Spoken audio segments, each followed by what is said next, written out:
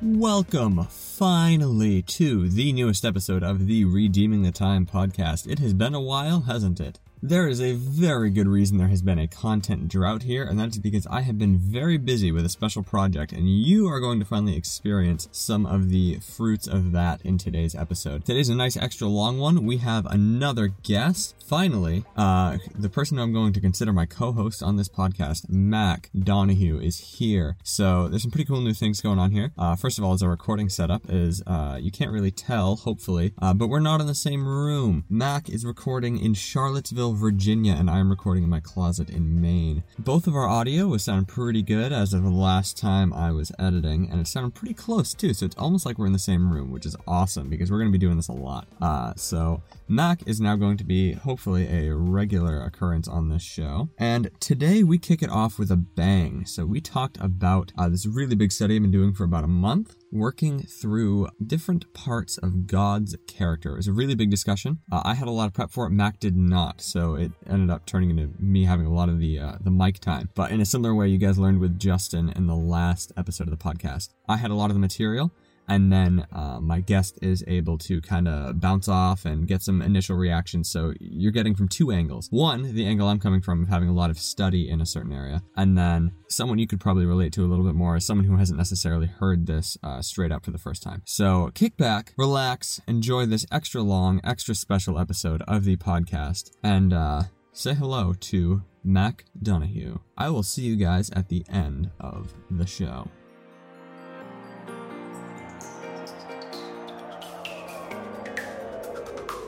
All right, listeners. Well, as you just heard from that wonderful voice who just introduced you, I am here right now with Mac Donahue, finally hello. On our podcast. Huh? I just said hello. Oh, hello. Well, today, I wanted to explain, first of all, that the reason there hasn't been any podcasts for like the entire month of July and a little bit into June as well is because, well, two reasons. One was I recorded an edition of this episode and didn't like it. And so I said, you know what? Forget it. I'll do it when I get someone else on the show. And that should sound a little bit better. And the other reason is that I've been really busy doing a Bible camp at our church. And that's actually what I wanted to talk about in today's episode. So we use at my church, we use the group curriculum. And one of the Bible camps they put out for 2019 was called VBS Roar, which is like this African theme. And it was really cool. So we just got done that yesterday. What was so cool to me, though, was the lesson. So I got to do a puppet show for the kids, which isn't part of group's curriculum, which meant that I was writing the scripts for myself. It's kind of like a church tradition we have. So we kind of fused the kid vid cinema part of group's curriculum into a puppet show that I scripted and directed. And so I spent a lot of time interacting with groups' lessons for those 5 days. So the theme of VBS Roar 2019 is when life is wild, God is good. And that was really interesting. So each day had a different, when life is this, God is good. And so I got to write puppet shows and find a way to like teach kids about each day's theme for each day. And I kind of just wanted to work through those here with Mac today and see kind of like what he thought of the different lessons. And of course, I'm going to be delivering this in a much more mature way than I did to the kids. So I'm just going to jump right into it. So day one, when life is unfair, God is good. So just out of curiosity, Mac, where does your mind go right away as soon as I say unfair or unjust, biblically?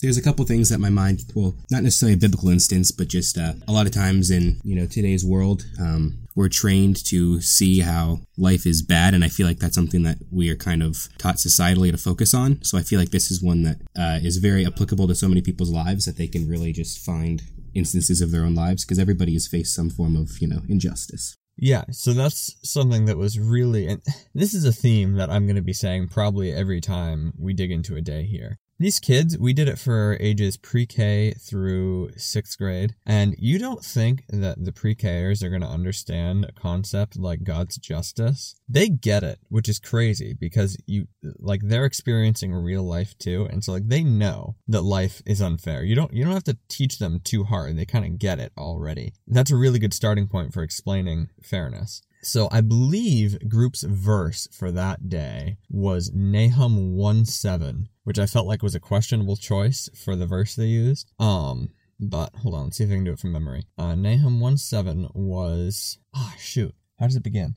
I'm a terrible VBS leader, clearly, because I can't remember the verse we taught all the kids. Nahum 1:7 was the Lord. It's like the Lord is good, a strong refuge when trouble comes. I'm like, okay, that's kind of mediocre, especially when I looked at the context of it. So the book of Nahum is kind of like this doom and gloom, fire from heaven perspective on God's justice. But what came to mind for me was Psalm 10. Well, actually, I looked and found Psalm 10 because I knew I could find a better psalm about God's justice. But what initially comes to mind when I think about justice is Job, particularly. Yeah. Job is a whole book of the Bible that's dedicated to God's justice. So each day kind of seems to wrestle with a characteristic of God, and so that's what I focused on. The motto for each day was God is good, and I felt like that was not insufficient, like it got its job done, but I wanted to elaborate. So when life is unfair, God is good because he's fair, or when life is unjust, he's just, And so Job is an entire book of the Bible dedicated to dealing with God's justice. So I thought, man, that's kind of a good starting point. God's justice is super complicated. So that stereotypical question that atheists always ask, if there is a God, then what? Yeah, if there's a God and he is good, then why does he let bad things happen? Exactly. It's like the stereotypical question that non-Christians ask. Yeah. And that's one of the biggest things, Christians, I don't know if I've ever met a Christian who has a quick comeback for that. It's not an easy question to answer. I mean, Job deals with that one problem. That is the only thing that Job really teaches you about is God's justice. It takes 42 chapters to get the job done. Holy moly. The book is huge. It's bigger than Exodus. So it's really complicated. And that's even the answer. So you read the book of Job, and what happens to Job is a good guy. All right. He doesn't really do anything wrong. Okay. And then the devil gets permission to test him. And so he makes all these terrible things happen to him. He loses all of his kids, all of his property. His wife basically leaves him.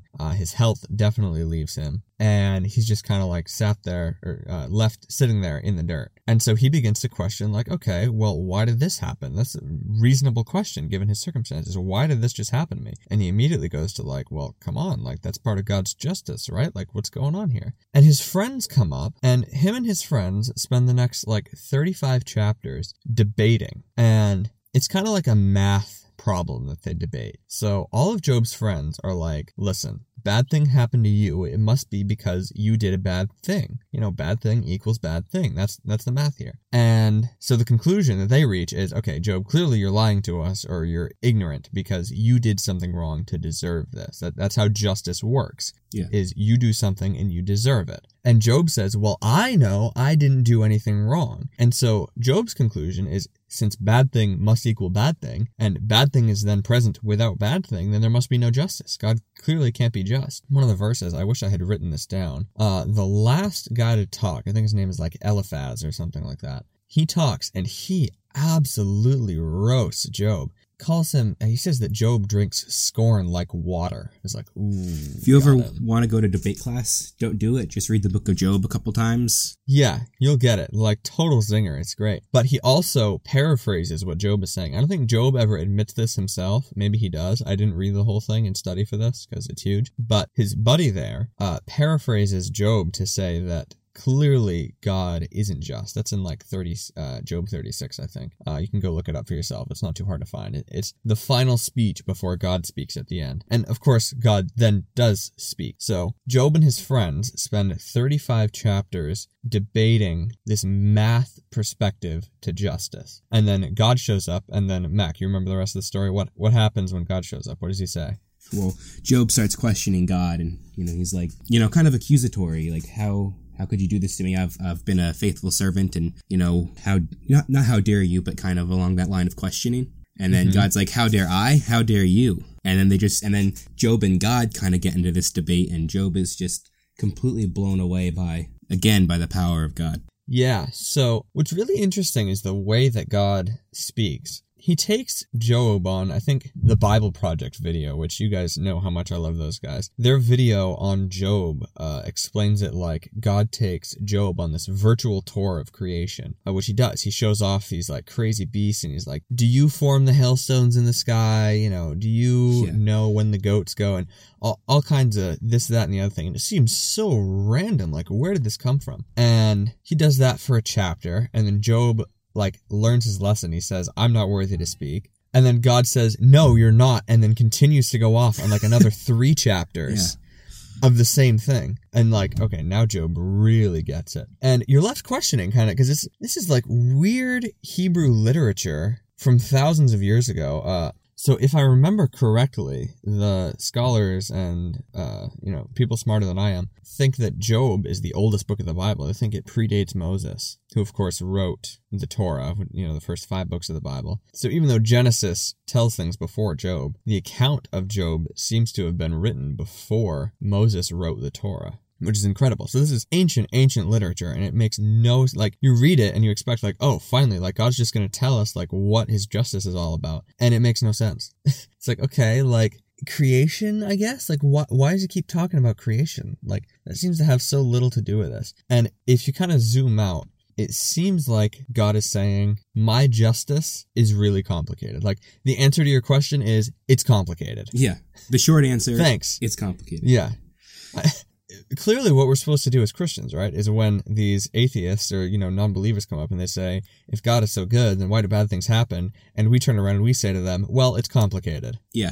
There are that's probably not going to get us too far, huh? No. But there are so many ways that you can try to describe little bits and pieces of God's justice. I think when that question is asked, you can't try to zoom out and explain the entire breadth of the justice of God, because, like you said, you'd sit there for 4 hours and you'd read however many chapters of Job there are, and just, it would turn into a lecture. So I think trying to come up with not one-liners, but ways to describe one aspect of God's justice is the best way that you can give them a general picture of the character of God in that way.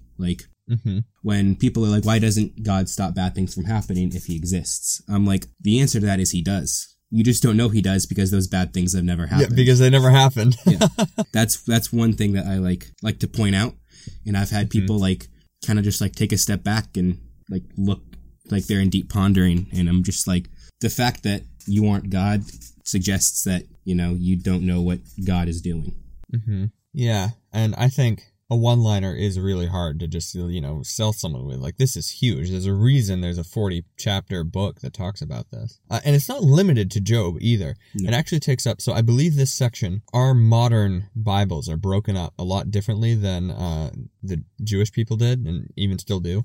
So Job, I believe, is in a section of the Torah, not the Torah, the Tanakh, the Jewish Bible, called the Ketuvim, which means writings. And the writings are almost primarily concerned with God's justice. It's not just Job.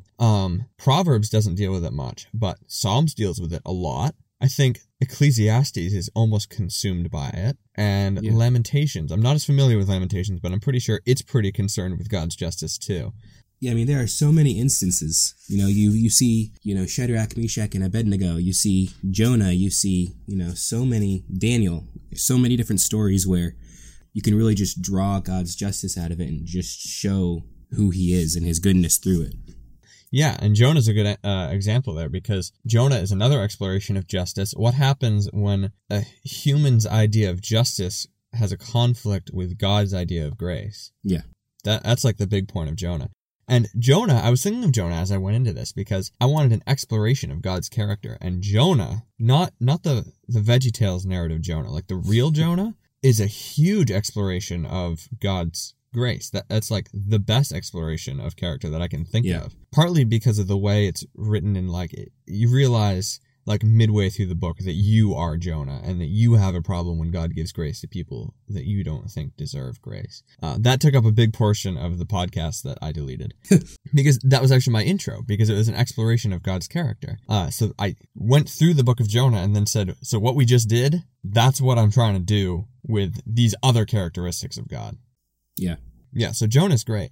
So anyways, aside from like Psalms, the fact that Psalms makes up like half of the writings, for the rest of it, it's like 75% of the Ketuvim is completely consumed with God's justice. This is a huge thing. It's not completely wrapped up in Job. But the answer that you seem to get from Job is, well, on the surface it's complicated, but a little bit deeper you realize the answer is God's justice is simply bigger than you are. Yeah. And so from your perspective, it looks like it's unfair. And then from God's perspective, it's a totally different story. But the reality is there's so much going on behind the scenes that you can't even understand if you were told, where the justice of God truly just can't be ever understood totally by the human mind. Yeah. So for instance, what is the reason that Job is going through all this crap? I mean, ultimately it's, the devil challenged God and said he's only...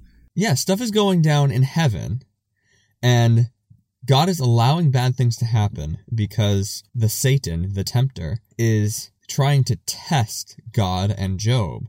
Yeah. All right? Does Job ever learn that that's what's going on? No. It never happens. God never explains, like, okay, well, the reason that I was doing... Like, he never has to explain himself. He just says, I'm bigger than you are. Creation is bigger than you are. I manage the whole thing. Just trust me. And that's all you hear of it. And if Job had heard the explanation, he'd be like, oh, that's why. But he never gets it. So that's interesting to think about. Yeah, so that was a good point you made there. Yeah, because it's like, we don't need the answers to trust. We just need to learn to trust, Like, exactly, yeah. The character of God and truly understanding his nature and character is an answer for everything. Exactly. Yeah, I think you're exactly right. So in the puppet show, the thing was, day one, I didn't just have to teach the lesson, I also had to do like an introduction to the puppet show, and like I had to kind of explain to the kids what a characteristic was, and I did that by, I explain a puppet's character, then a puppet explains another puppet character, and then we say, okay, how about we explore something about God's character? And so that was kind of a teaching moment so the kids could understand what a characteristic is. I had to introduce to the main characters, kind of give kids the rhythm for how it would go. So what actually happened is that the day one script couldn't really deal that much with God's characteristics of justice. And so the plot basically shows characters helping out a character who's oppressed, a rhino whose horn is trying to be stolen for its cotton because he's a puppet and it's a joke, and they realize they're all made of cotton, and like, why aren't we all being hunted down? And then the rhino thinks that everyone should be hunted down equally, and he's just an idiot. So I'm just glad that the rhino doesn't mimic the intelligence of his namesake. Yes, the rhino happened to be named Mac, which is pretty funny. I mean, all of the animal characters that group uses are puns, and I think Mac the rhino is like a Mack truck, which is funny because, for those of you who don't know, all of Mac's usernames are truck puns. Yeah. Like Mac the truck and Mac Diesel, and yeah, it's great. So yeah, it's the same pun right there. Mac the rhino who charges people down. Yeah. So yeah, the rhino was kind of dumb, but like Elmer Fudd basically comes out, tries to steal his horn, and then the puppet characters save him, and then we kind of explain how that's what God's justice is like. He stands up for the people who, are downtrodden by society, which has all sorts of, nowadays all sorts of race connotations to that. But I would not have done that plot if I had more time to actually flush out the life is unfair plot. That was like secondary to me doing my puppet show introduction. If I had more time to do that plot within my show, I would have designed it like Job. I would have had some sort of an authority character who was causing things to happen that seemed really unfair, and then all of a sudden, like, the curtain peels back and you realize that things behind the scene are way more complicated than the puppets thought, and that's how God is just. Is things are going on behind the scenes that you couldn't comprehend even if someone told you. Yeah. And so that's where God's justice comes in. Plus, there's a final justice in Revelation, so I would have explored those themes more if I had time in the puppet show to explore them. But yeah, God's justice is a huge question. And it's difficult to just trust. I don't think you're ever going to sell someone on the faith by explaining God's justice. I think understanding it comes after you're in the faith. Yeah, exactly. Like for the question of if God is good, why does he let bad things happen? For me, that's not something I struggle with because I have a pre-existing trust in the character and nature of my God. I don't have a problem not being in the know for things. I don't have a problem taking a step back and saying, God, you are almighty, I trust you. But that blind trust isn't something you can just explain to somebody asking that question. Yeah, exactly. I don't know how I could explain it other than like how I did. And that's like the best way to explain the Job version of, God's justice. And I think that's a good explanation. I think that's about as good as we're going to get, as not being Bible scholars. But that doesn't, I'm not convinced it's going to sell someone on it, God is just because justice is bigger than you are. Okay, well, yeah, I like that God who thinks that I'm a tiny person, I can just see someone with a negative attitude just coming at that and not taking it. But that's the answer. And so, as, someone who grew up in church, I don't have a problem with that. I understand why bad things happen, and I can deal with it myself. I'm not sure that someone outside the faith is capable of understanding that until they've already experienced the love of Christ, So that's a huge question. I'm glad I got to teach it to pre-Kers. But that's one thing I would like to point out about the whole concept of the Vacation Bible School and just how well they really take such huge topics and break it down in ways that kids of every age group can understand. Like you have kids from pre-K up to, beginning of high school, and they manage to adapt this huge concept individually to each group in a way that each group will understand and be able to apply to their own lives. Yeah, that's pretty mind-boggling, actually. That's a huge compliment to group and their VBS program. And what's crazy is, again, you don't think the pre-Kers get it, but they really did, which blows my mind, because it's not that I'm that awesome of a script writer. Like, I was targeting the older kids, like the graders. 1st through 6th grade, they're going to get the scripts pretty much the same. Kindergarten and pre-K, that's a different story. Like, that, I don't know, but they got it anyways. Like, they even got, we'll see later, I did a Who's on First spoof, and the kindergartners got it, and half of the pre-Kers did. Some of them didn't get the joke. But yeah, they understood the joke. I was like, mind blown. I can't believe these kids are smart enough to do this. Like, well done, parents. Well done. So my opinions on children's ministry, that'll come. I think we should do a podcast on that too. But it blows my mind when I see adults. Like, how many times have you heard this in someone's testimony? Oh, well, I grew up in church, but I didn't really know God. What? Yeah. What were they teaching you? I don't understand how you can be exposed to someone really teaching you the Word of God your entire childhood and not understand it to some capacity, unless they're not teaching it well or they're just not really teaching it at all. I mean, I think there's also a certain amount of personal responsibility in there too, where you can be in it in church, but if you haven't made the commitment in your mind and in your heart to actually seek that knowledge, then everything is just gonna, be falling on deaf ears. Yeah, and that's also a possibility. But certainly when I'm doing any kids ministry, I'm always thinking, I do not want these kids to be those adults who say they grew up in church and didn't know a thing about Jesus, you know? Like, my grandfather pastors a church now that I'm pretty sure didn't hear the gospel until he was there. Like, how do you That's not... Scary. Yeah, know what I mean? Like, what are you even doing in church? What's the point? Yeah. And the point was rules. And, the church didn't let go of that very easily. Like, you think things change. He came in, spread the gospel, everything changed. No, they liked the rules. They liked sticking with the Old Testament and do's and don'ts and all that stuff. And it was a hard swallow for the gospel. But imagine, when you're a kid, that's totally different. Like, now's our chance to not let them be those adults who never knew. Yeah, that's a whole nother, conversation we could get into. And, a potential podcast is, the Western Church and the successes and failures of it and things like that. Yeah. But anyways, that's day one. So, massive, massive thing that takes up, half of Scripture, boiled down into 20 minutes and a 15-minute puppet show. Taught to pre-Kers. But day two was when life is scary, God is good. And so I incorporated groups' animal characters into each puppet show. And the animal character for when life is scary, that character was Hooper the bird, or Hooper the hoopoe, to be specifically, which I had never, ever heard of a hoopoe before. I don't even know what that is. Yeah, they're as far as I can tell, woodpeckers native to Africa. Interesting.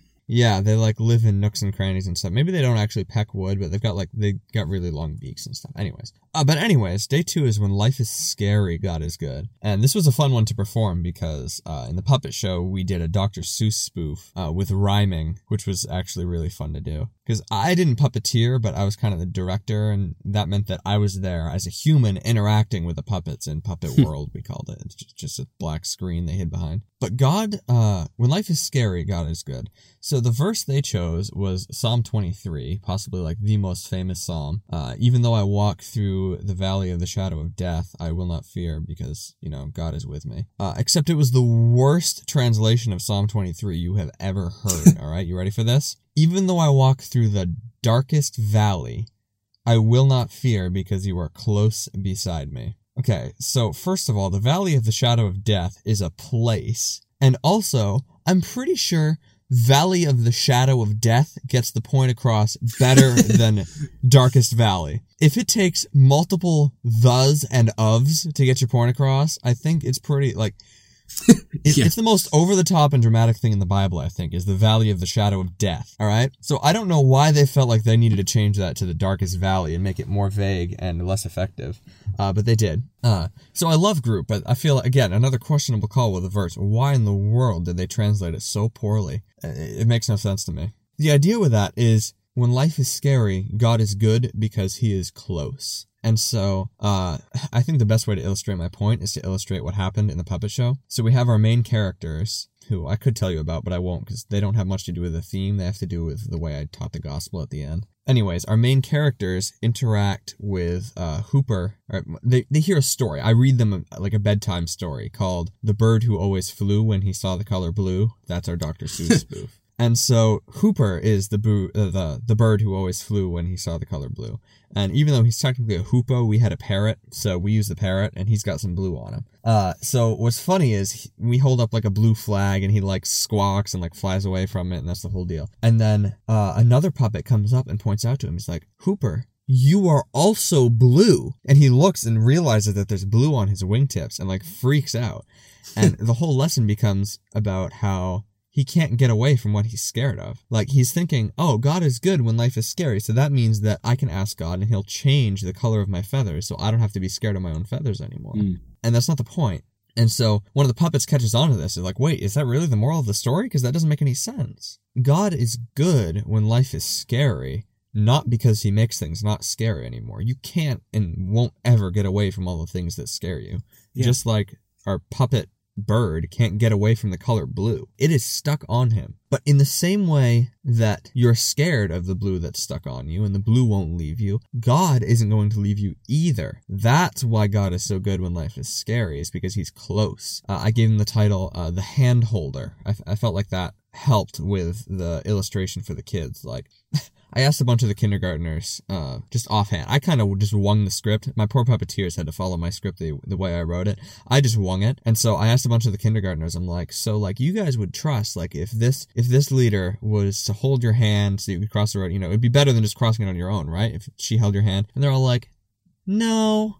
And she's like, gee, thanks guys. And it ruined my illustration too. I was upset. But the idea is, God is good when life is scary because God is there holding your hand. And so it doesn't make the things less scary, but it makes the scary easier to deal with. And again, this is a huge theological concept of God. My mind goes to like Joshua 1:9. I have that verse pretty well memorized. He used to wear a dog tag that had it on it. And it said, Joshua 1:9 is a command from God.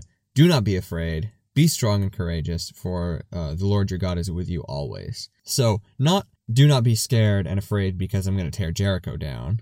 He doesn't give a reason to not be terrified of Jericho, other than the fact, I'm here. Like, just do it because I'm here. I'm with you. So really big concept of God that's kind of weird to get your head around. But when you boil it down to terms like that, like God is the hand holder, he's close. So even though life is scary, it's easier to deal with because God is there. Kids get that. Especially, I felt like I'm kind of proud of the hand-holding imagery there, like crossing the street or like going into a dark room or something. But you've got someone you trust there and you're holding their hand, and that makes it easier to deal with, not less scary. Yeah, you could have even advanced the analogy even further and said, like, if you're wearing a blindfold and you're crossing the street, something like that. Where we don't have the imagery. You want someone guiding long-term. You through. Yeah. I feel like I should go into detail on Psalm 23 too. So the Valley of the Shadow of Death, you had to get through that to get to Jerusalem, if I recall correctly. I'm not geographer that's particularly concerned with Israel. I've never been there, but So you mean it's not like the Lion King where they're like, that's the dark place, we don't go there? yeah, that's not. It's an actual place in Israel, which is crazy. We had so many Lion King references. We had a Simba decoration out there. We just needed a baby lion. We're like, well, we have Simba. And it's like, okay, good enough. Pop culture references are the best. Yeah, it was great. Hey, I mean, I did it. I spoofed for every single day. The Looney Tunes spoof of day 1 and then Dr. Seuss spoof for day 2. Where was I going with this? Oh, the Valley of the Shadow of Death. So the Valley of the Shadow of Death is, it had its name for a reason. Israel is this beautiful land, but the Valley of the Shadow of Death is dead as can be. It's this mountainous crag, and you have to go through it to get to Jerusalem, if I recall correctly. And so, David either wrote that psalm while he was marching in to take Jerusalem with a bunch of soldiers, and it's you can't see animals or ambushers can hide in the wavy crags and stuff, or it was when he was fleeing for his life. It was one of those times. So when David says he was going through the Valley of the Shadow of Death, it was through the Valley of the Shadow of Death, plus being under bad circumstances. Yeah, I love how that's the actual name of the place, the Valley of the Shadow of Death. Yeah, that's I think a lot of people imagine that's a figure of speech. That is the place that's the actual geographical name. Yeah. Yes. That's like a or at cartoon least it was. thing where There's it's probably, yeah. This is the mountain of impending doom and death and gore. And you're just yeah, like Lord of the Rings, Mount Doom or whatever. Yeah. It sounds like it's just being dramatic. No, that is what they called that place. It is crazy. So I don't know, they might have a different name for it in modern days, but in ancient Israel, that's what it was called. The Valley of the Shadow of Death. So yeah, that sounds fun, right? Let's go. Road trip. But even in those circumstances, the fact that David was either charging into a heavily fortified city, which is hilarious how he took the city too, because they all were like, this city is too fortified, you couldn't possibly take it. And the next verse just says, and then they captured the city, and no explanation of how they did it. It just nonchalantly throws in there that David captured it, and we have no idea how they did it. Which is kind of irritating. It sounds like a cool story. Did they sneak in and get it from the inside, or they just mount a huge assault? No, it just says, and then David took the city of Jerusalem. So they encountered the city that was impossible to take, and then they took it. And then they took it in a sentence and then moved on. It's unbelievable. How powerful is God when that's not even something that, needs to be explained? Yeah. When it doesn't out of stick all the things that he does explain, this city, fortified them for the rest of, and is still fortifying them for, history. This place is great. Jerusalem's on a mountain, and they stuck the temple at the very top of it. The Temple Mount. So anyways, when life is scary, God is good because he is there with you. That is a big biblical concept. I mean, how do you apply that to your everyday life? You're what things, okay, so kids, it's obvious. You're scared of the dark. You're scared of crossing the highway. You're scared of that dude with the funny beard. But when you're older, what are the things that people are scared of now? For my age group, it's college and life beyond college. That's what my age group is scared of. Yeah, so much existential dread kind of fears. Yeah. Probably with older people, it's what's going to happen, usually it's kids, what are going to happen to my kids or something like that. Or what if I lose my job if they're not in a good position, people just get freaked out about stuff. And you kind of calm down when you realize, hey, I know God's in it, and I have already established the fact that he's just, even if his definition of justice doesn't match up with my definition of justice. He's there, and I'm just going to trust and obey. And that's why God is good when life is scary. Because we know, in the end, even if it's the end, it's going to work out. Might be the very end, but it's going to happen the way it has to happen. Yeah, and I think that, our trust itself has power. Not just, over our mind, but, affects the situation we're in as well. I mean, look at, Peter walking on water. He could do it because he trusted. Yeah. The moment he stopped trusting is the moment things took a turn for the worse. Yeah. Yeah, so life never really stops getting scary, but it gets easier to deal with when you know God is with you always. So that was day 2, all right? Day 3 was my favorite. Day 3 is when life changes, God is good. And so we used Psalm 106.1, or group used Psalm 106.1, which is, give thanks to the Lord, for he is good. His faithful love endures forever. All right, so I had a few different ideas for this one. So, group's animal character was a water buffalo named Marge. And the deal with that is because a water buffalo, like they don't have homes, they travel in herds, and life is always changing, they're always in different places. But we couldn't get a water buffalo puppet. And so I kind of had free reign on day 3, like did I want to allude to the fact, like I was originally going to keep her in the play, but she wasn't going to be there. They're going to go looking for her and she'd be gone, and I was going to have this film noir character who was like, Marge. Everybody's got a water buffalo. Yeah, and I was going to do a VeggieTales reference too. What do you mean you didn't have a water buffalo? But he's going to be like, Marge, like, I knew Marge, but her, she's always changing, always off to different waters or something like that. So that was going to be like our Brooklyn film noir character. Turning into the god. And then I couldn't decide. I looked at the verse, and for some weird reason, I do weird accents all the time. I read the verse in an African accent, and it was like the sexiest thing ever. I was like, give thanks to the Lord, for he is good. His faithful love endures forever.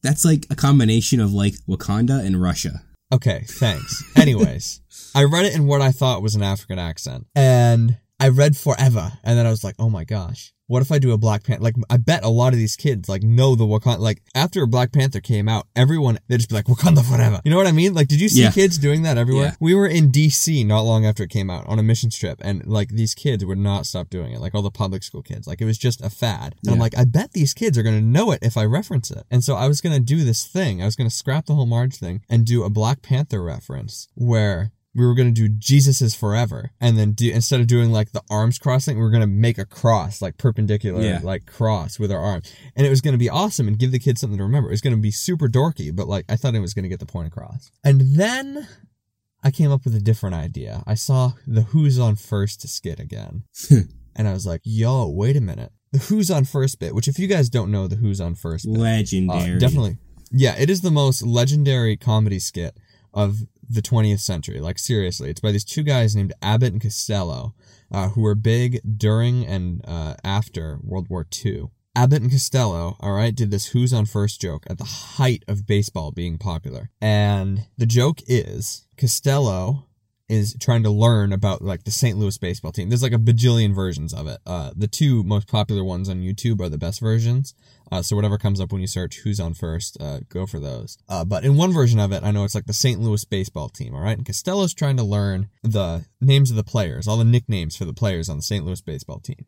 And so Abbott is explaining it, and it goes, who's on first, what's on second, I don't know who's on third. And then Costello's like, that's what I'm trying to find out. So a player whose nickname is Who is on first, and a player whose nickname is What is on second, and I don't know, is on, that's the joke. And then they've got like an outfielder named Y, and a catcher named Tomorrow, and so the whole joke is the context with what they're using the word, say, who, keeps changing. So, who's on first? Yes. What? Yes is on first? No. Who's on first? That's what I'm asking you. So, it's legendary. Go watch it. I can't do it justice.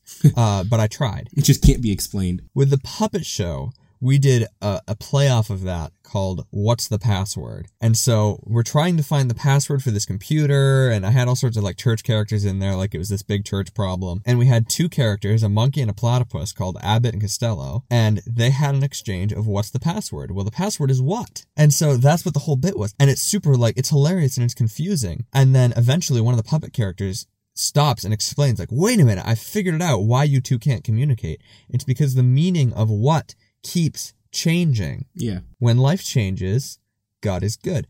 And so it's my favorite, one, because it was funny. We couldn't even do the performance. We did 3 rehearsals and could not stop laughing in the middle of doing it. And I wrote it. Like, I knew each joke was coming. We're reading it on a script, and we could barely even deliver the lines, but it was so much fun. But also, because we pulled a prank on the children's director, Kay, by the end of the show. So she was in the show trying to find out what the password was, and then her puppet leaves. And then what happens is I tell all the kids, if you see like the real Miss K, please remind her that what is the password. And so kids were going up to Kay all day and they're like, Miss K, what is the password? And she's like, what? And they're like, exactly. And then they left and she was left in utter confusion. That's amazing. It was the best thing. It was terrible, but it was amazing. It worked because she had no idea what I was doing. And of course it just fed into the whole thing, like, for the laughter of it. So like she had no idea, but she was feeding into the joke without realizing she was feeding into the joke. Oh, it was perfect. But the other reason it was my favorite was because it made the lesson come alive, where instead of just watching puppets figure it out, the kids actually got a little bit confused. And then they realized, dang, it's really frustrating that life changes, huh? Because, like, it's frustrating when you can't communicate because the meaning of words change. And it's frustrating when life changes, too. Yeah. Which is why it's such a good thing that God doesn't change. And his love endures forever. So I felt like that was a really good way to get that point across, was in a way that the kids, it would actually come alive for the kids because they'd realize for themselves, before the puppets even realized, that it's frustrating when things change, which is why it's so good that God doesn't change and the Bible doesn't change. So that's a pretty huge concept too. Although it's kind of easier to understand when you think of God as an eternal being. The tough part isn't the fact that God doesn't change. It's the fact that God doesn't change when we want him to change. Like when our opinion of social issues is different. For instance, there's a large community of people, Christians, who believe that God is for some reason okay with homosexuality. Yeah. Because the old verses, like, aren't relevant anymore. The Bible is, like, super clear on it. But apparently they've lost relevance. That's not true. The times have changed. God's okay with it now because society has changed. When has that ever been biblically true? Like, the fact that the time of society alters the truth and reality of Scripture. That's the only context that I'm aware of that people try to, like, really use that as a genuine explanation.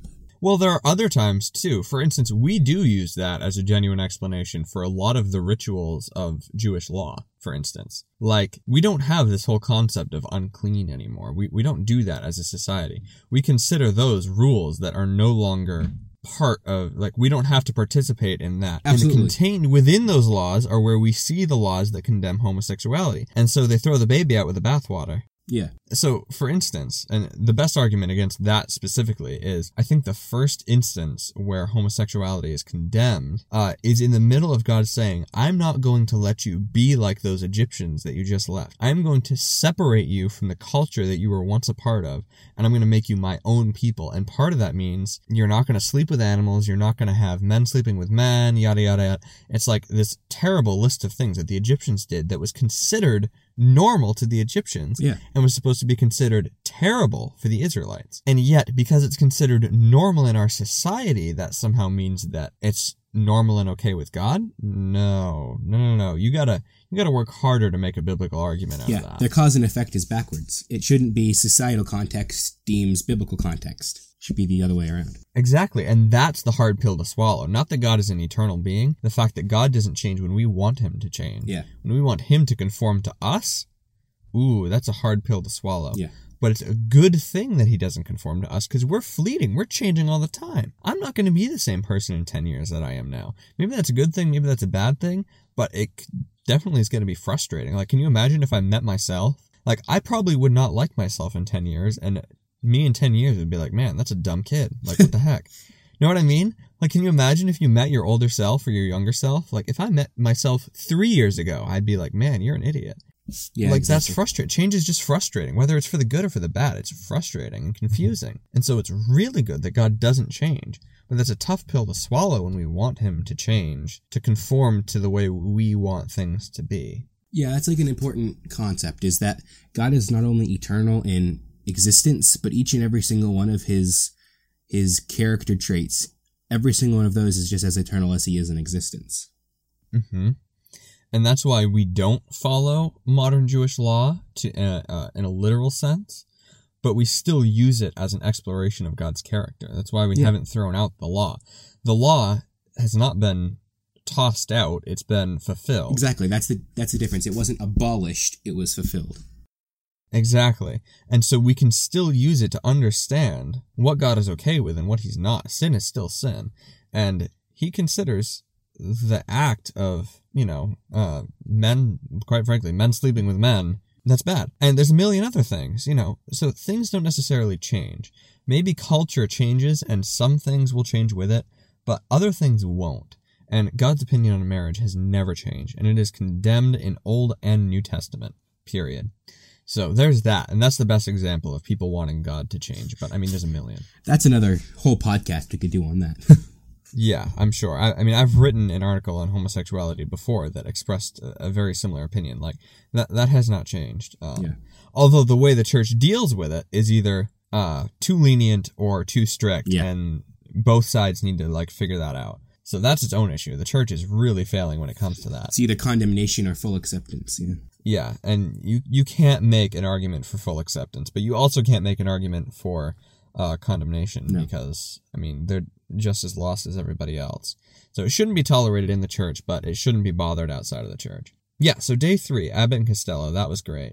It was a lot of fun to perform. I asked one of the puppets, I'm like, Kristen, that was puppet Kristen. I was like, Kristen, what's your favorite part? And she was like, what? And I'm like, your favorite part? And she's like, what was my favorite part? And I'm like, I don't know, that's why I'm asking you. It was great. It was a whole skit based on that concept, and the kids got it. Like, even the pre-Kers got that joke. Some of them did, not all of them. It's impressive, actually. Every other kid got that joke. It was incredible. But none of them realized that I was pulling a prank on Miss K, because they're all like, yeah, Kay was here, like, she knows the deal, we'll just remind her what's the password. And the adults realized I was pranking her, and the adults laughing when that oh my gosh, it was amazing. Oh, that was so much fun.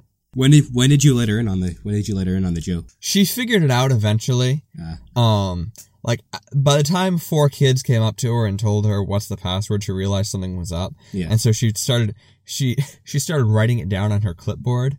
She would write down, okay, got it, what is the and then, like, she would write it down, and then, like, kids would be like, no, what is, not what's, like, what apostrophe S, it's what, that's it, you know, it was great. Yeah.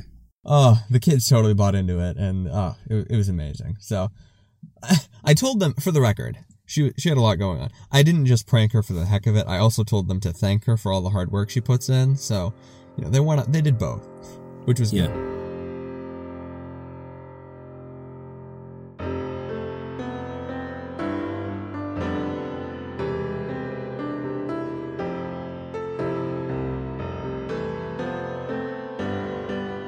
So when life is unfair, God is good. When life is scary, God is good. When life changes, God is good. And then day 4, when life is sad, God is good. And so we're back to using an animal character for this.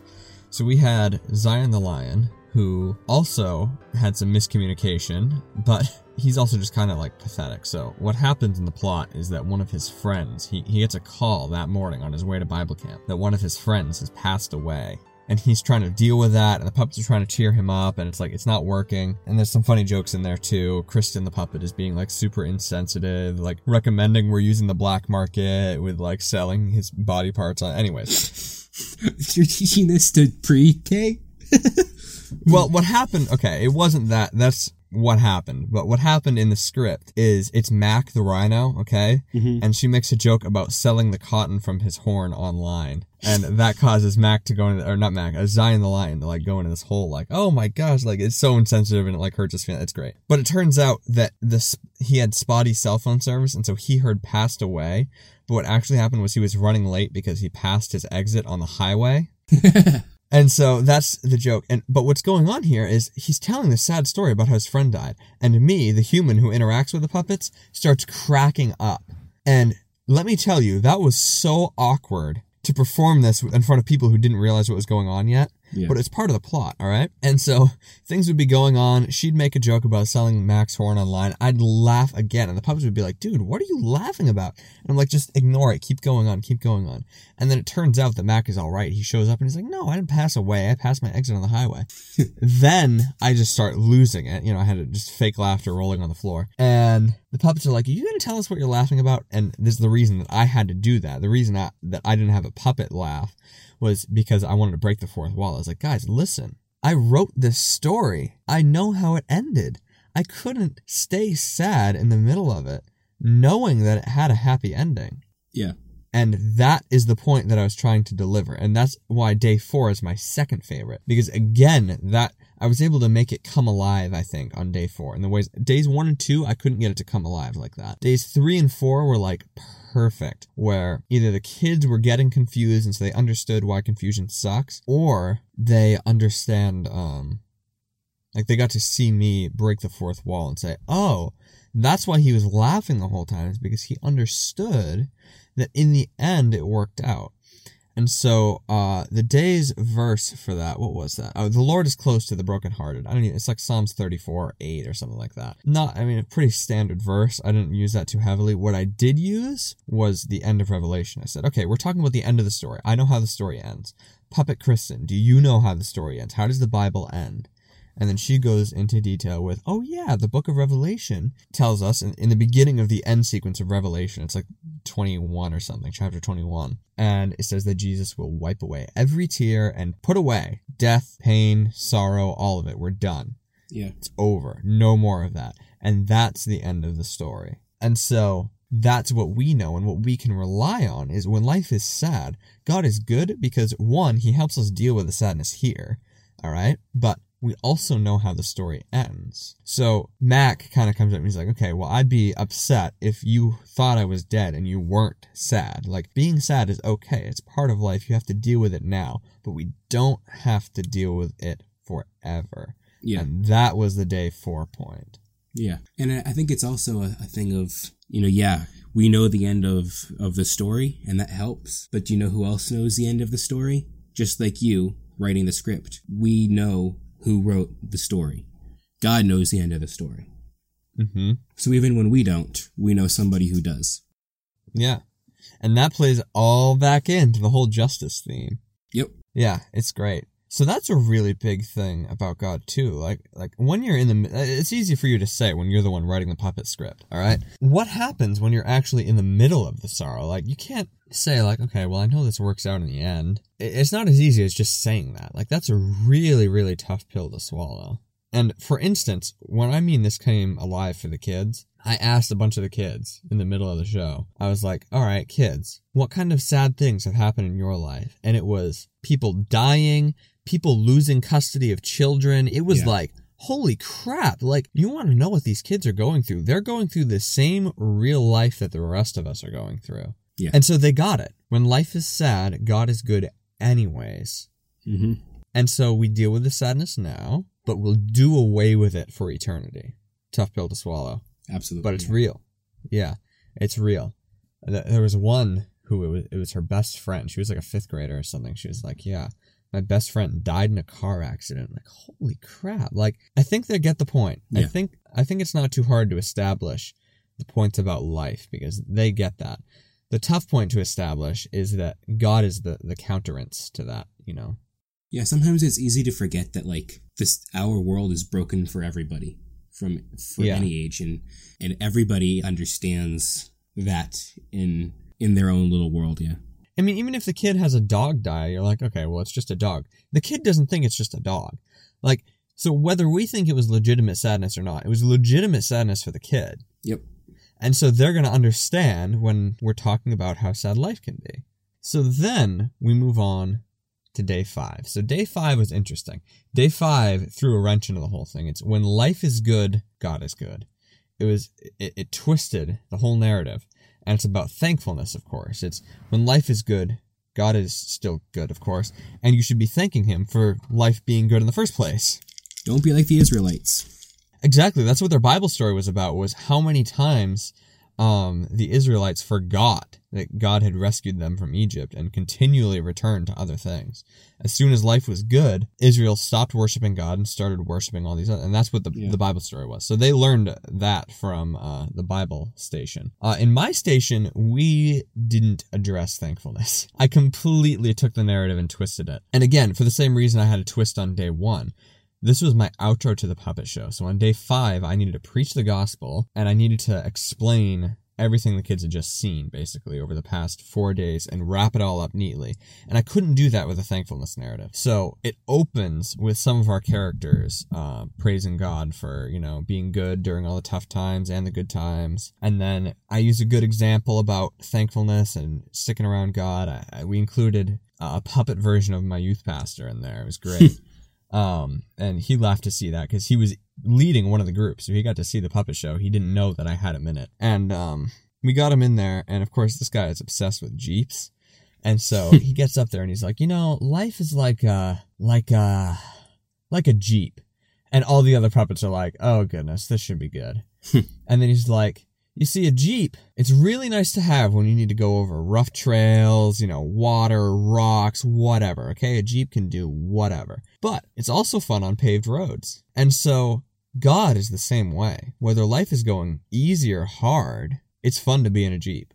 And it's good to be around God. And I felt like that was a really good example, and also a really good way to tie in Jeeps and have people that know that Nathan's obsessed with Jeeps laugh. But like, that was the point. That was my point in thankfulness, was God's good no matter what. So keep him around when times are good and when times are bad. But what I really did with the plot was I had one of my characters be like, yeah, life is good for you. It's not good for me.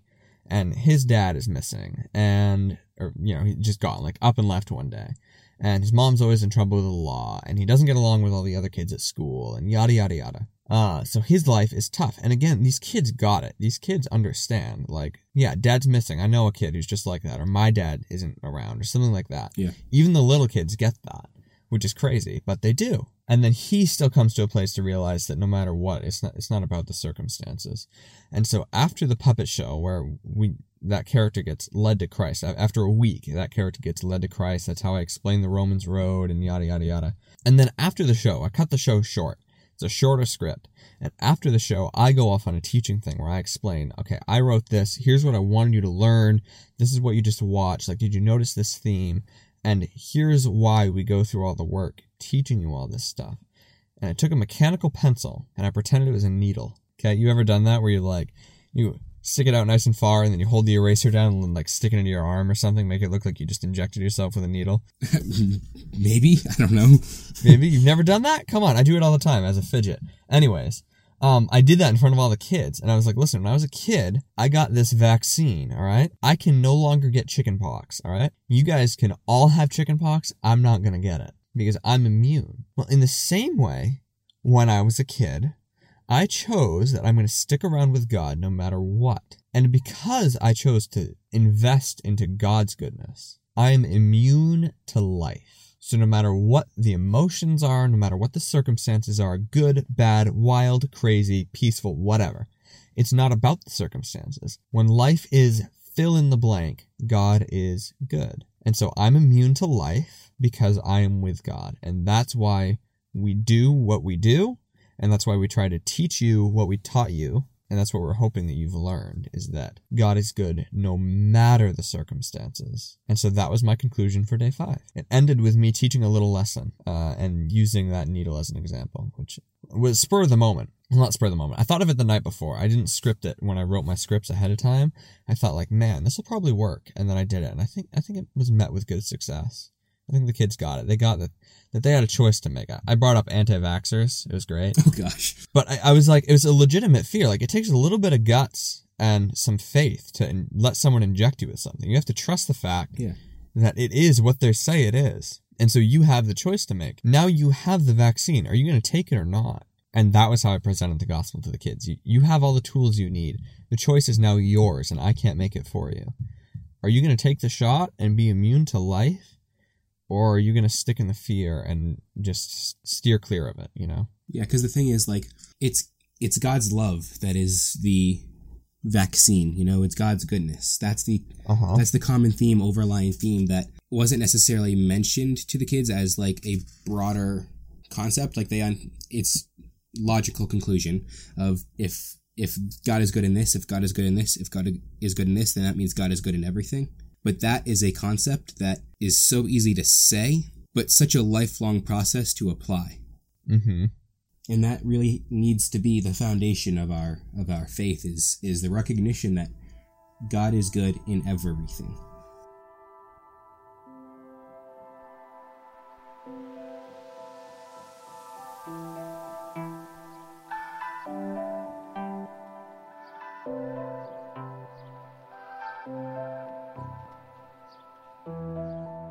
I think there are Christians who go their whole lives and never realize that they're actually immune to it, you know? Yeah. And maybe that's because they're not immune to it. Maybe they're not putting in the faith that they should. But, you know, no matter the circumstances, no matter what, Christians need to be able to hold on to the fact that God is good. Too many weak Christians out there, you know? Yeah. And that's like, you know, you're saying lots of weak Christians, and like, it's easy to like say that there's a lot of weak Christians, but in the same time, like, how many times has God pointed out to me or to you ways we've gone wrong? I think, you know, we're all weak Christians, and that's the point. Mm-hmm. Yeah, that is definitely true.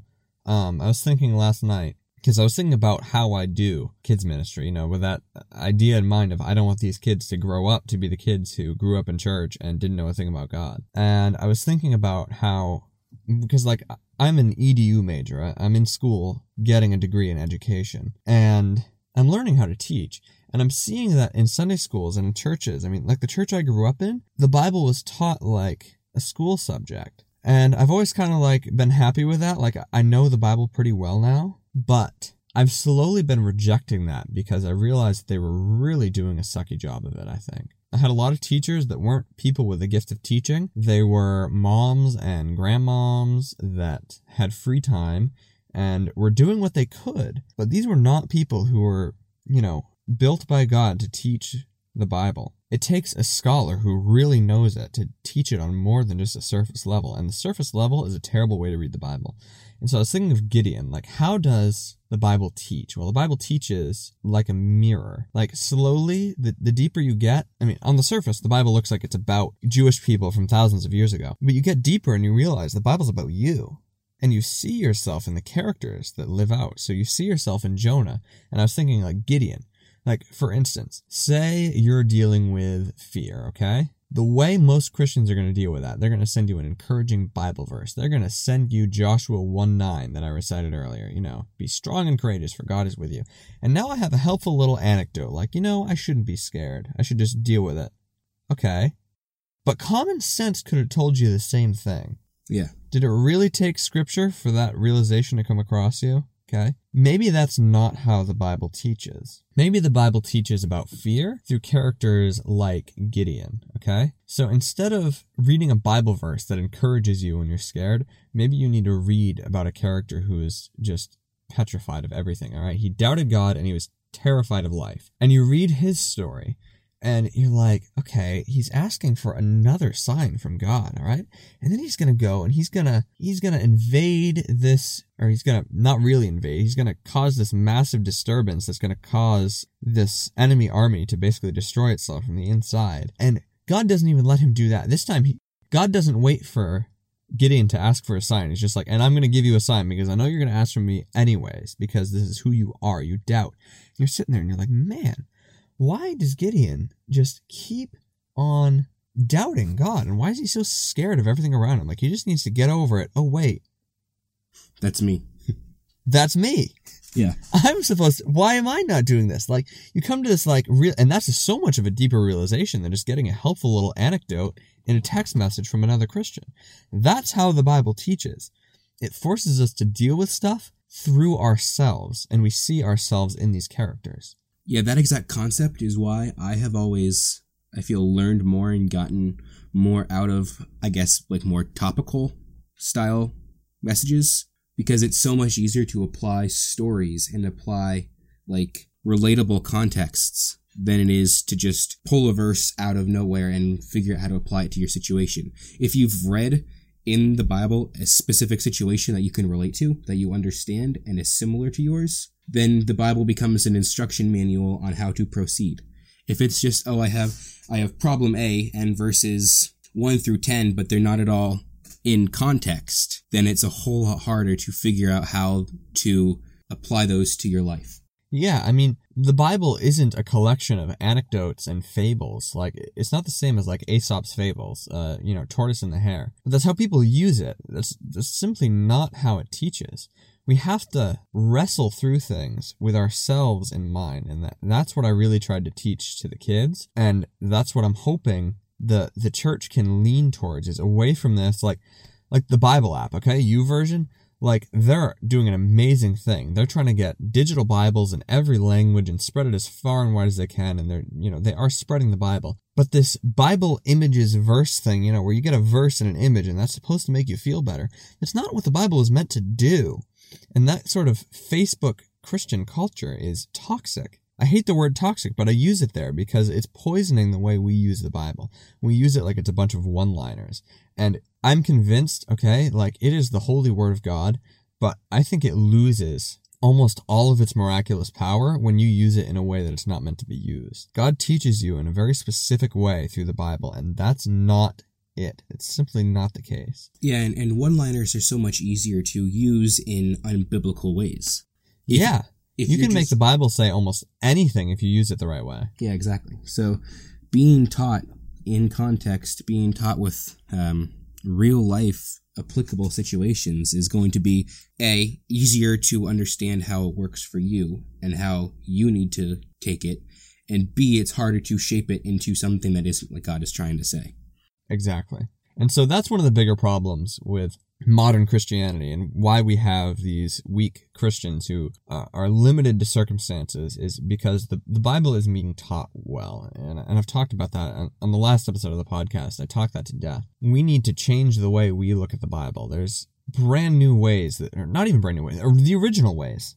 Reading the whole thing instead of a verse, you know. It was never written in verses. It was written as a whole thing. And so let's go in and let's explore the characteristics of God in the huge, gigantic, literary ways that it always has. Yeah. That's the way we do it. And so we wrestle with it in very real ways. And so we look at the story of Job and we realize, hey, maybe the bad things that are happening to me are bigger than just me, and I need to just trust God through it. God is good. But you own it so much more when you don't just learn it from a verse. Yeah. It's about wrestling with God's character. It's about reading, like Jonah. Why don't I go into Jonah a little bit here, like I did in the one I deleted. Jonah, all right, we're all taught through VeggieTales, which VeggieTales is great, but we're all taught that Jonah is about this prophet who gets scared of the people that he's supposed to go preach to, and so he runs away. And then he decides to go do it anyways, and God like sends him a fish, and like this fish is like this huge part of the story, and the fish comes over, and God gives him a second chance, and he does the right thing the second time, and you know everybody sings Kumbaya. But the one thing about the story of Jonah that so many people don't realize is Jonah didn't disobey God because he was scared of failure or because he was scared of the people. He disobeyed God because he knew God was going to do it, and he didn't want redemption for those people. Exactly. We have this idea that he ran away because, like, he was scared. That comes from nowhere. We don't have to fill in the blanks. He literally says in, I believe, chapter 4, the reason I didn't go preach to the people of Nineveh is because I knew you would save them. And Jonah is disgusted by God's grace to people that he doesn't think deserve it. And the book of Jonah ends with God asking Jonah a question, and we never see Jonah answer. Why? It's because we're Jonah. Yeah. We have to come to terms with the fact that it disgusts us when God is gracious to people we don't think deserve it. And you think, well, God's grace isn't a characteristic you have to wrestle with. Like, God not changing, maybe that's something we got to wrestle with, because I kind of want him to change sometimes. So grace, we're all about grace. No, we're all about grace, and grace is all about us. But we're just as undeserving as anybody else, which is the thing that people forget. And so it turns out that we actually do have to wrestle with God's grace because we have problems with it. And we have to own it. And so instead of this narrative that Jonah is about second chances, Jonah is about dealing with God's grace when you don't think someone deserves it. And that is exactly why, and this is a whole nother thing I could talk about for ages. In the gospel, who are we supposed to relate to? As modern Christians, all right? Who do we relate to the most when we read the gospel stories? We should try and relate to Jesus. We should be relating to Jesus and to the disciples, the people that are walking behind him. I am convinced that as far as the American church goes, we would relate far more to the Pharisees and to the scribes. See, we don't see that. We don't see ourselves in them because we go in with these blinders that say Jesus is the good guy and they're the bad guys. And we never realize, man, I kind of really agree with them. Like, they're all consumed with these rules. And they aren't okay with people getting grace. You notice that? They're like, how can you eat with sinners? And like the whole story of the prodigal son. Okay, that's a whole other thing. The prodigal son. Everyone always identifies to the prodigal son. No one ever identifies to the jerk older brother. But the point of the story was the jerk older brother. He was talking to the Pharisees when he told that story. That's them and that's us. The jerk older brother who's upset when someone we don't think deserves grace gets it. Absolutely, yeah. And so we relate far more to the Pharisees than we do to the disciples and to Jesus, because we're just like them. We are consumed with the rules, and we need to wrestle with God's character in a way that we can own his grace and realize that all are deserving, no matter what we see. But all are equally undeserving. All are equally undeserving. That's a good correction. All are equally undeserving, and yet all are equally given. Yeah. That's probably a better way to put it. Yeah. So yeah, this has been kind of a debrief on what my last week has been. My week was teaching. The last month and a half have been preparing for this. But it's more than just understanding those big stories. You know, when life is unfair, God is good. When life is scary, God is good. When life is changing, when life is sad, and even when life is good, God is good. The bigger picture here is understanding that we need to wrestle with God's character in bigger ways. And a bunch of kids, like 250 to be exact, understood that in a whole new way this week than I think most adult Christians ever get. You gotta wrestle with God's character. It's okay to push those limits sometimes. I think we fall into the trap of, like, we're doubting when we kind of question God sometimes. And that's not always a bad thing. Doubt isn't good, but testing, not testing in the way like you test someone's patience, but testing in the way like, I'm going to put you to the test. Let's see how this holds up. God will stand up to it every time. I think he even tells us to test him. Like, what's it? Psalm 39? Taste and see that I am good. Maybe that's 139. I forget where it is. But taste and see that I am good. Let's put me to the test here. Okay? If you put God's characteristics to the test, he's going to come out on top and you're going to own it in a whole new way. Yeah, there's such a big difference between asking God questions and questioning God. Yeah, you can own it in a whole new way if you really, like, let's challenge it. Not challenge it in a way like you're trying to bite at him, but challenging it like a God, maybe I don't understand this so well. Let's see what I find when I start digging. Yeah, one is seeking deeper knowledge of how God does things, and one is challenging. Yeah. Put it to the test. Don't just follow it blindly. Like, see that he is good. Taste it that he is good. You can't do that from far away. It doesn't say smell that I am good. Okay? Yeah. Taste it. Put it in your mouth. Let's chew on this a little bit. How about? That's how we're supposed to learn about God. And so a whole bunch of kids now learned in a whole new way why God is good by watching his characteristics play out. And they watched it play out through a puppet show that I wrote in a month, all right? But as Christians who are older, we get to read the Bible, which was about 1,000 years in the making and has stood the test of time for 2,000 years, all right? Who's on First isn't going to be funny in 2,000 years. My puppet scripts are going to die off. I mean, Who's on First might still be funny, but your puppet script will definitely be dead. Yeah, I mean, if English, like, if Who's on First was in Old English, it probably wouldn't be anywhere near as funny. You know what I mean? True. Like, that might not work in whatever language most people are speaking in 2,000 years. So maybe it will, maybe it won't. But either way, the Bible stands the test of time. So you don't have to learn about God's characteristics from a podcast that I made, talking about a puppet script that I made. Just go to the source. Let's wrestle with God's character in a whole new way. Let's see that he is indeed good. No matter what the circumstances are, no matter what you think, you might see that life is unfair. That doesn't mean that God is unfair. Let's deal with that. Let's deal with that in the 100 chapters that talk about it. Between 40 in Job and, however many in Lamentations and yada, yada, yada. Deal with it. Challenge it. Put it to the test so that you can own it. Because I know a whole lot of kids right now where I'm going to go up to them and I'm going to say, when life is scary, and they're going to shoot their fist up into the air, because that's the motion we taught them, and say, God is good.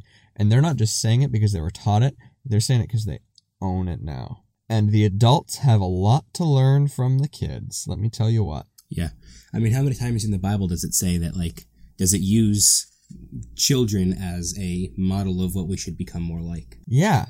Yeah, we're all about the obey your father and mother, yada, yada, where it says, children, follow in the footsteps of your parents and whatever. And, youth in the Pauline epistles giving instructions for the church. It's, the young people should be following the elders. But Jesus especially never told children to look up to their parents. In fact, he told parents to look down to their children and say, hey, what the heck? Like, you should be more like them. Like, they're just got blind faith instead of all these... Okay, I should address that now that I'm addressing that. All these questions, all right? So the distinction there between when Jesus teaches about having too many questions and blind faith, there's a difference between a scholarly approach to understanding God deeper and questioning because you're just dead on faith, all right? Don't question because, well, let's see how he stands up to this and try to find like flaws in the Bible and the way it. Well, I don't like that God doesn't change. I think God should change. Going right? back to the Pharisees, yeah, you're starting in the wrong place. Questioning God in the way of putting him to the test to truly see, like, I know the outcome is going to be God is good, but I don't see how we get there. Let's get there. That's questioning that's okay. And that's the blind faith that the kid has. You know that God is good no matter what. That's the blind faith part. Then you go in and eventually arrive there instead of going in questioning with this negative attitude. So that's the distinction between when Jesus says, don't question God, and when God says, do question God. You know, that's how that works without contradicting. They're two different types of questioning. Yeah, exactly. I think this has been a good conversation. What do you think, Mac? What have you learned, if anything, from what I've spoken today? Because, like, you didn't know too much about the group Roar curriculum, except for however much of the puppet script you read before I sent it, or before we performed it. Yeah, I mean, like I said, I'm just so impressed with how well they managed to simplify such sometimes seemingly impossible concepts to understand to a variety of different age groups. And I think it's important to point out the common theme in that isn't the suffering circumstances that you're provided with, but the common theme in all of the lessons is that God is good. Mm-hmm. Yeah, it was an incredible lesson. I really do think adults have something to learn from that. Otherwise, I wouldn't be doing it in the podcast. You know, I think what we learned, we learned it in a shallow level for the kids because they can only understand it. It's a big thing boiled down. So they're going to get the boiled down version. And it's still impressive that they got the boiled down version. But, like, we're adults. We can handle this. Let's deal with this in a bigger way. And so I want that's the challenge of the people who are listening to this. Deal with that. If you think there was something that I spoke about here that you don't necessarily agree with, or you don't think is true, or you have trouble in accepting that fact about God, wrestle with it. Yeah. Get to it. Acknowledge now that the answer you're going to find is God is good. All right? Undoubtedly, that's the answer. But figure out how you got there, all right? That's okay. You should learn from that. And I really think that would be a good direction for a lot of people to go in right now, is to learn from that curriculum. When life is whatever, God is good.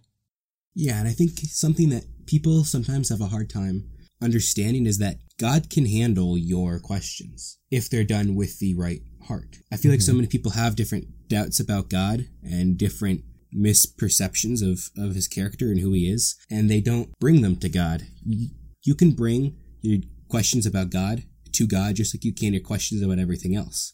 I feel like so many Christians have this concept of, if there's something wrong with my job, I'll bring that to God and I'll ask God about it. But then when they have questions about God, they don't bring those to God. They rely on themselves to seek the answers on God. Mm-hmm. I think I think I mentioned this already. There's this little bit that says, like, oh no, you're doubting, and I'm not allowed to doubt. Like, I can't doubt God, so we'll just assume it's true, and then we'll just forget about it. That's a terrible way to deal with it.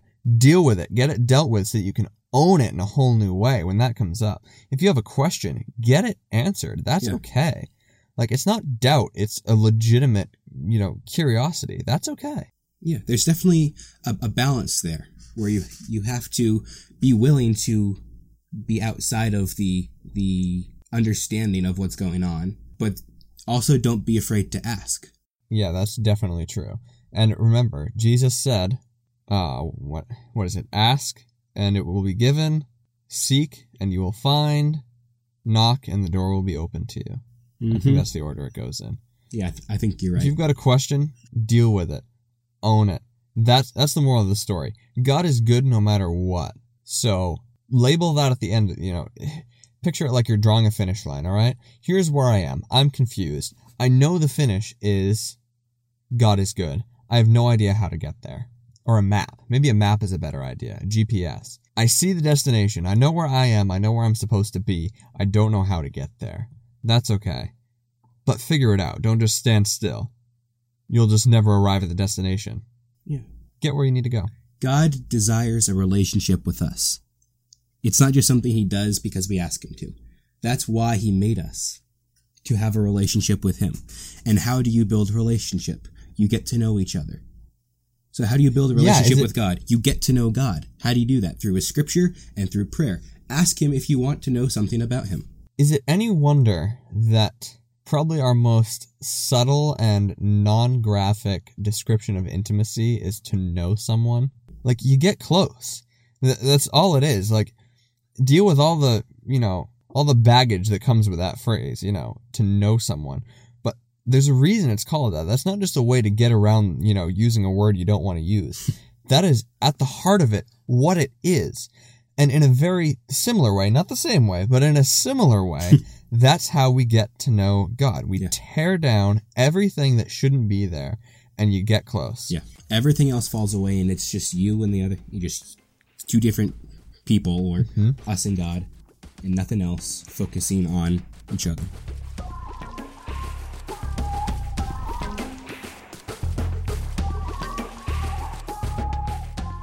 Well, that was a really, really great discussion that we had. I know you probably don't think it was much of a discussion because it was a lot of me talking. But Mac had some really great feedback, and it was good to kind of hear someone come in with a fresh look, because I spent so much time on this. I spent a month pretty much straight in preparation for writing the scripts for that puppet show. So it's pretty sweet to actually hear someone just give me some pretty raw feedback. It was a really great study that we did with those kids, and I really think they got it. But you guys got the adult version today. You got the serious version with myself and Mac, the big boy version. And so this is more than just a single lesson. It's almost a challenge. This isn't something that you're just going to understand 5 giant theological statements about God's character in just listening to a single episode. So what I would recommend that you do is you just kind of think about these things. All right, we spent a whole week dealing with this with the kids, and they weren't just learning from me. They were learning at almost every station they were at Bible camp. So why don't you spend some serious time on this? So day 1, when life is unfair. Day 2, when life is scary. Day 3, when life changes. Day 4, when life is sad. And day 5, when life is good. God is good. Those are massive theological statements, and I would encourage you to work on those. As for this podcast, you can expect regular episodes coming out from now here on out, probably at least until the school year. I'm going to be recording with Mac. I'm going to be recording with other people as well. It's going to be tight. We're going to hopefully do an episode with Zach Villamere, Justin's twin brother, and that's a pretty cool thing that he's been working on, where he's actually going to be teaching me. So definitely got some stuff coming down the tubes, and it's a bummer that I haven't had time to work on it, but it's going to be pretty sweet. So stay tuned, and hopefully you're going to be seeing regular weekly releases coming out right here. Also, take a look at the new color theme we're using on the website, featuring my transparent logo. Oh yeah, baby. All right, until next week, expect a new podcast next Friday, and I will see you guys then with whatever the heck we decide to talk about.